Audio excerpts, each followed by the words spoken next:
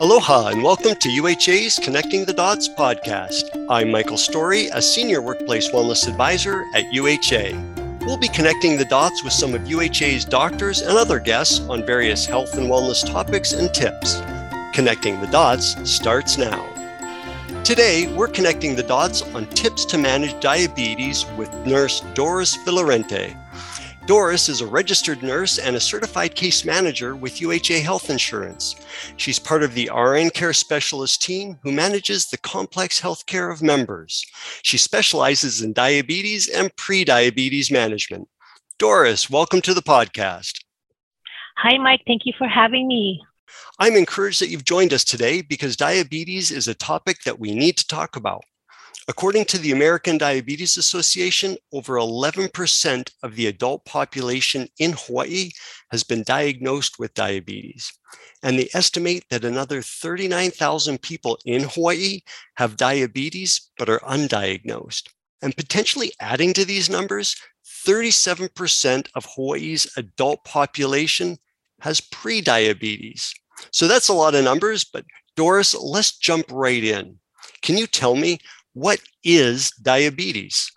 Hi, Mike. Sure. Well, we hear various things about diabetes, but basically the definition is it's a chronic, which is long-lasting health condition that affects how your body turns the food that we eat into energy. And there are two types, and we can just break it down to two types, actually. There's the first one is type 1, which is the absence of insulin or the absence or lack of, and that's categorized as a type 1 diabetes. And type 2 is insulin resistant, and this is the one that majority of the population have, which means that the body has an impairment in turning the food into energy. It needs a lot of help. It needs a lot of help. And Doris, how does a person get diabetes? Well, good question, Mike. Genetics is always an important factor, always plays a predisposing factor with diabetes. And warning signs, we can break it down to three, which we call polyuria. The three Ps, it's polyuria, which frequent urination, polydipsia, increase in thirst, and polyphagia, which is in the increase in eating. Oh, that's really interesting information. So it can be genetic. So it's can sometimes be not the fault of a person or anything that they do, but they may just be predisposed to having it. Exactly. Yep. When we talk about the genetics piece of it, is this only within the immediate family, like my mom and my dad, or what about my aunties or uncles? If it's in the extended family, should I be concerned?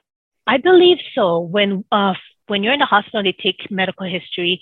They don't just stop at the parents. They actually ask until your grandparents. So aunties and uncles that information is also very important. If they have diabetes, it also plays a big role in your life as well. Okay. And you talked about the warning signs, frequent urination, increased thirst, increased eating. I got to be honest, Doris, I have that throughout the day all the time. You know, if I'm drinking a lot, I got to go to the bathroom. I missed my breakfast. I didn't eat, right? I'm hungry. Sure. What are those other signs that would be unusual for my body to exhibit?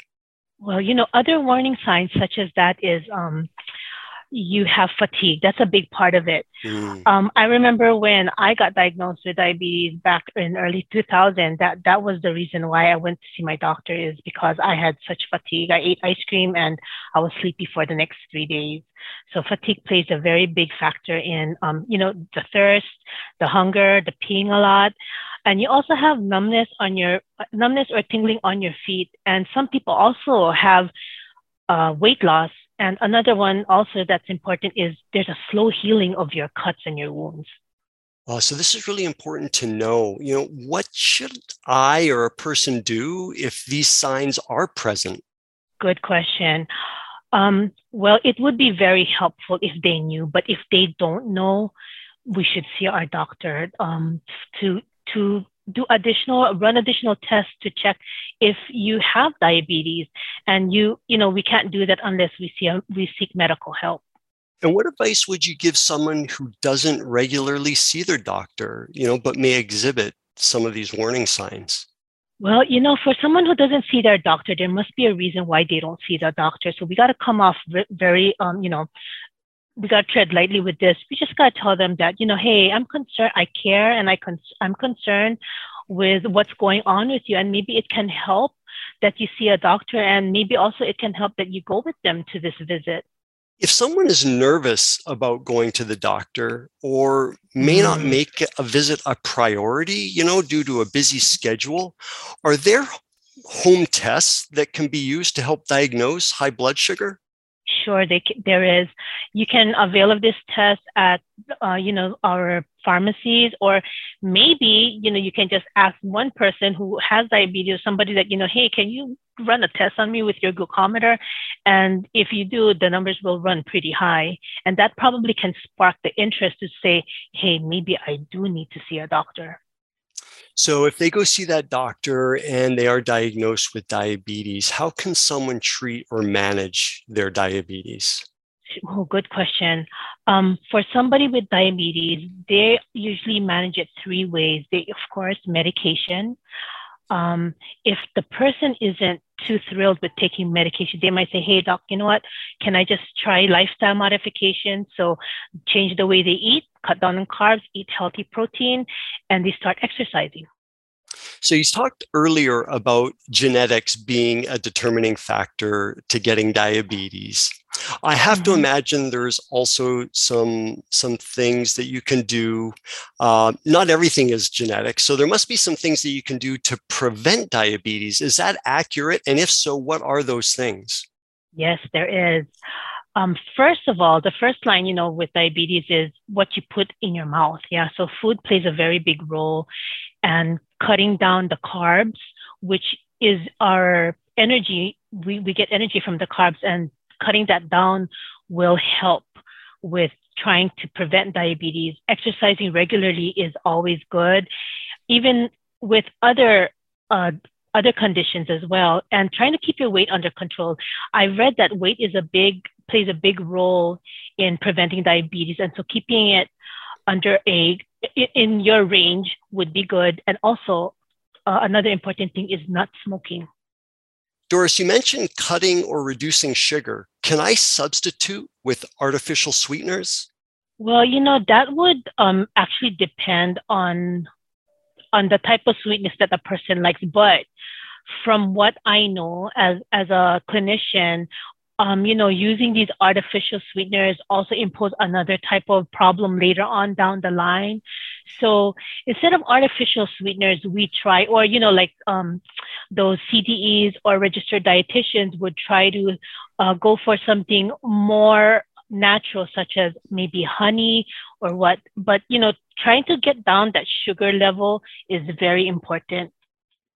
And Doris, what's the difference between diabetes and pre-diabetes? Pre-diabetes is when a person's blood sugar levels are higher than normal, but not high enough to be diagnosed. And, the good thing about pre-diabetes is studies show that it is a reversible condition. And people can go to a diabetes prevention program, which is a program that is designed to help reverse diabetes with lifestyle modifications, such as what we discussed earlier, like exercise and eating healthy. I like the idea that a person can go through a program, with the group or with another person. So what if I think a loved one may have or be at risk for having diabetes? How can I encourage them to go see the doctor? For a loved one that you think may be at risk or have diabetes, again, letting them know that you love them first and that you care and you are concerned. I think that way, when we start off with a conversation with that, it kind of helps opening it up and say that, I think you need to see a doctor. And also the encouragement that early detection is always best. The earlier the treatment, the better the outcome. Doris, what does UHA offer to help with diabetes or pre-diabetes? Oh, I love this question. UHA, we have, if not the richest benefits in pre-diabetes and diabetes here in the state of Hawaii. We cover nutritional counselings offered by major hospitals. Nutritional counseling is taught by either a certified diabetes educator or a registered dietitian, and they will work with you to help you make choices and to identify your problems and gaps in your nutrition, to suggest ways as well to incorporate healthy foods into your lifestyle. So they're not going to tell you what to do, but they're going to work with you with what you want. And also for that diabetes prevention program, we participate with the National Kidney Foundation. Their program is an approved CDC program for those at risk of developing type 2. So it's for the prediabetes population. Thank you, Nurse Doris Villarente, for helping us connect the dots on tips to manage diabetes. Connecting the Dots is a UHA-sponsored podcast. If my workplace offers UHA health insurance, how do I check if my physician is part of the UHA network? Where do I go to review my health plan benefits? Can I order my prescriptions online? Do you cover telehealth appointments with my doctor? I'm a business owner. How can I get a quote for UHA health insurance? At UHA, we're here to make healthcare simple. For all these answers, just go to our website at uhahealth.com.